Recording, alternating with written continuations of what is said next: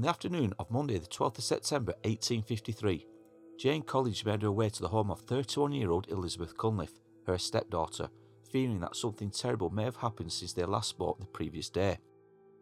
Elizabeth had suffered from severe depression since the birth of her daughter Alice Hannah back in January of that same year, and had been in a low state of mind for the past 3 months, at one point even telling her stepmother that her soul would eventually be lost, and only on the previous evening she said that there was no chance of her father, herself, or her stepmother going to heaven, which, as you can imagine, would have been an unsettling thing to hear.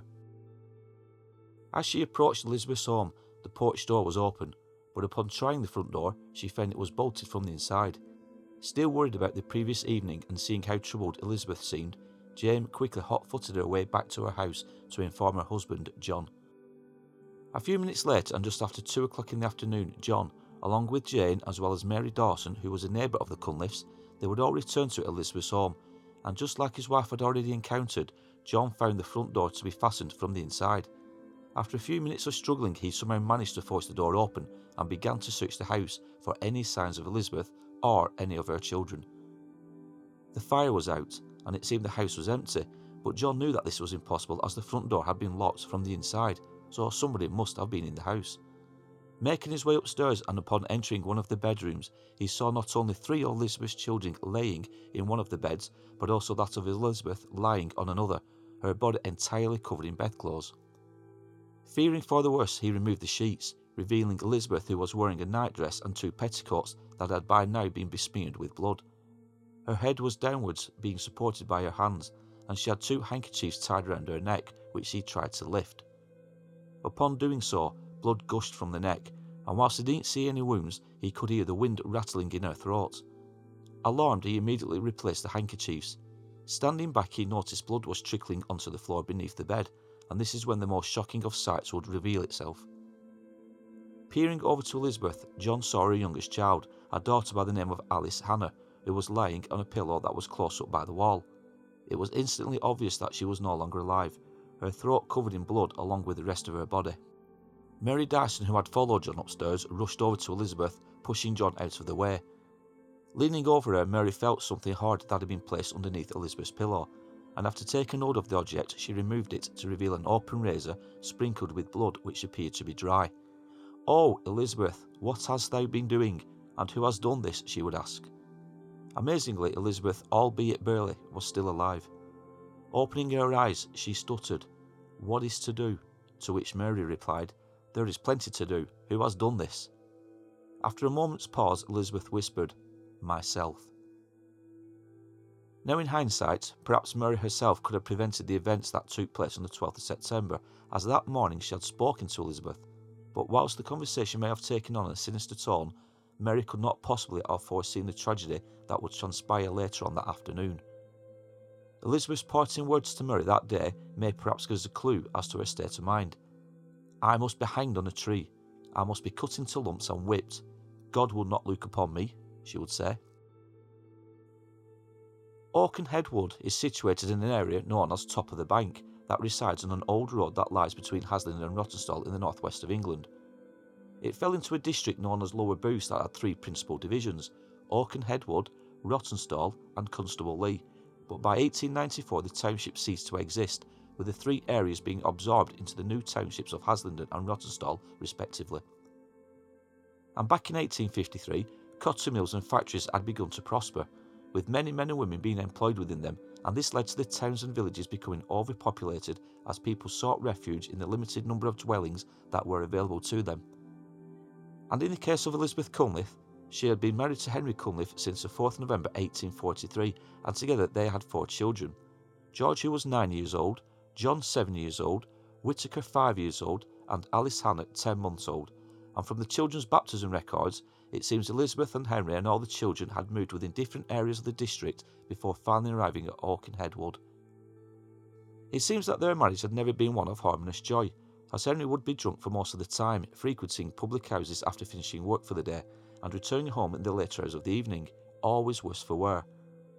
Whilst he may have appeared to be a hard-working man who, surprisingly, was punctual for work, his private life and how he treated his family was shocking to say the least.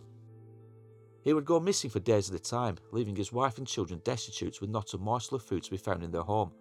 And one newspaper from April 1853 details Henry with being charged by Mr. Whitaker, overseer of Lower Booths, with neglect of his wife and children, and he was ordered to refund the relief as well as expenses or be committed to prison. So it's not surprising Elizabeth would eventually suffer from some form of breakdown, and 4 months prior to her taking the life of the youngest child Alice, as well as trying to take her own life, she had been visited by a surgeon by the name of Jonas Wimpenny, who stated that at the time she was in a dreadful state and her mind was greatly affected.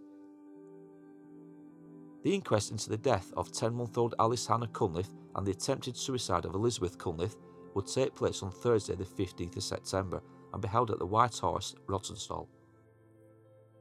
Mr. J. Hargreaves, coroner, would open proceedings, and one of the first witnesses to take to the stand would be Jane Collins, the stepmother of Elizabeth. She would describe in detail how she had spoken to Elizabeth the day before she tried to take her own life, and she would speak of her seemingly unstable state of mind.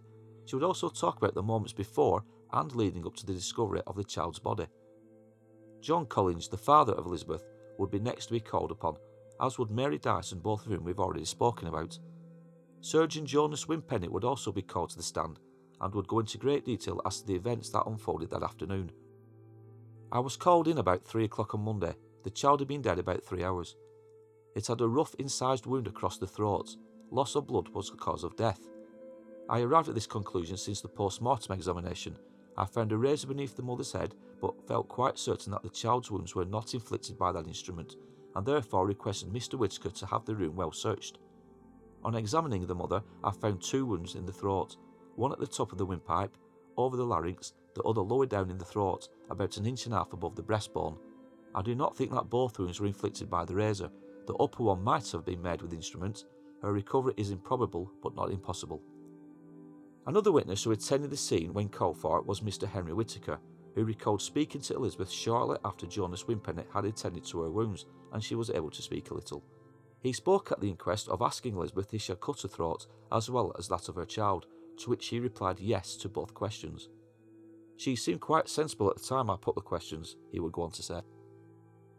He would also speak of searching the room for the instruments used on the child, saying, "The bed was in consequence well searched, but no other instrument was found.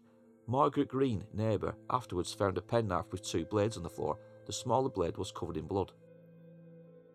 However, the most important witness and the only person witness to the shocking events that took place was that of John Cunliffe, the son of Elizabeth and Henry. Aged just 7, he told the jury that he remembered seeing his father rising from the bed early Monday morning before getting dressed and leaving the house. He never saw his father after that.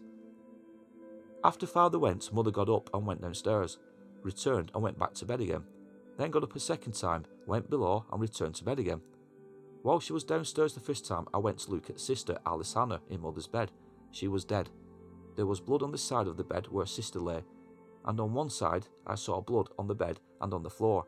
I went downstairs to tell mother and the child was dead. She said nothing. After mother got into the bed the second time, I saw blood running from her on the floor. I stood beside her at the time. Brother George told me to go and see if sister was dead. Saw my mother tie 2 handkerchiefs around her neck. During the inquest, Elizabeth, who was clearly unfit to attend, would be kept as a prisoner in her own home, guarded day and night by the police, and it would only take the jury a matter of minutes to return a verdict of wilful murder against her. Due to the severity of the crimes, and with Elizabeth being in no fit state both mentally or physically, she would only be committed to the Liverpool Assizes as soon as she was well enough to be removed from her home. And as it would transpire, she would be moved into a lunatic asylum where she would stay for 5 long years. On Thursday the 19th of August 1858, the trial of Elizabeth Cunliffe, who was now aged 36, would finally take place at the Liverpool Assizes. Due to being in a weak state of mind, Elizabeth, who would be undefended at the trial, was accompanied by a nurse as she took to her seat. Mr. K, prosecuting, would begin proceedings by going through the case, detailing the facts leading up to and on the day of the terrible crime that Elizabeth had been charged with, that of murdering her youngest child, as well as trying to commit suicide thereafter. But in a strange twist of fate, Mr. K would also give evidence which would hopefully convince the jury, with a recommendation of the judge, to acquit Elizabeth on all charges placed against her. As for Elizabeth, when questioned, she would say that she knew nothing of what happened back on the 12th of September 1853 and would plead not guilty. Jonas Wimpennett would tell the court he had attended to Elizabeth on many occasions prior to the murder of her child, and on the day in question he was of opinion that she was of unsound mind at the time of the atrocity. Further witnesses came forward, with most saying that until the birth of Alice Hannah, Elizabeth had encountered hardships while living with her husband Henry, and things only intensified after the birth of Alice, leading Henry to stay away from home for days at a time, leaving the family with next to nothing to live on, such as food or money. On retiring to make their verdicts, the judge told the jury they had to consider whether the act of murder was that of a sane person. It didn't take long for them to reach their conclusion, immediately returning to court with a verdict of not guilty on the grounds of insanity. So this is indeed a sad and if not strange case. What makes it strange is the fact that 3 of her sons were in the same room when Elizabeth committed the murder, as well as trying to take her own life. And indeed, the Blackburn Standard on Wednesday the 21st of September 1853 commented, "What is rather remarkable, there were 4 boys, brothers of the deceased, ranging from 9 to 3 years of age, in the same bed, in the same room with the mother and child, when the melancholy acts were perpetrated. And though some of them must have been awake at the time, they seemed to know little or nothing of it, or if they did, they treated the matter with indifference." Alice Hannah Cunliffe was just 10 months old when her life was cruelly taken away from her. She was interred within the grounds of St James's in Haslingden on the 16th of September 1853. As for Elizabeth, now we have found some records of a lady going by the same surname who was buried within the grounds of Rawtenstall Cemetery on the 13th of January 1904. She was 81 years old, her occupation being a housekeeper. Obviously, it is hard to know if this is the same Elizabeth or not, and considering she suffered from mental health issues during her early years, could she really have lived that long? Especially when medicines and medical research during the Victorian era wasn't anything like what we have today. So we therefore need to treat this Elizabeth Cunliffe a little sceptically. So thank you very much for listening. I hope you enjoyed this story, and if you want more, please show some support and comment down below. You can follow me on Twitter and on Instagram, links to which are also down below. But in the meantime, take care, and I will be back soon with another tale from the past.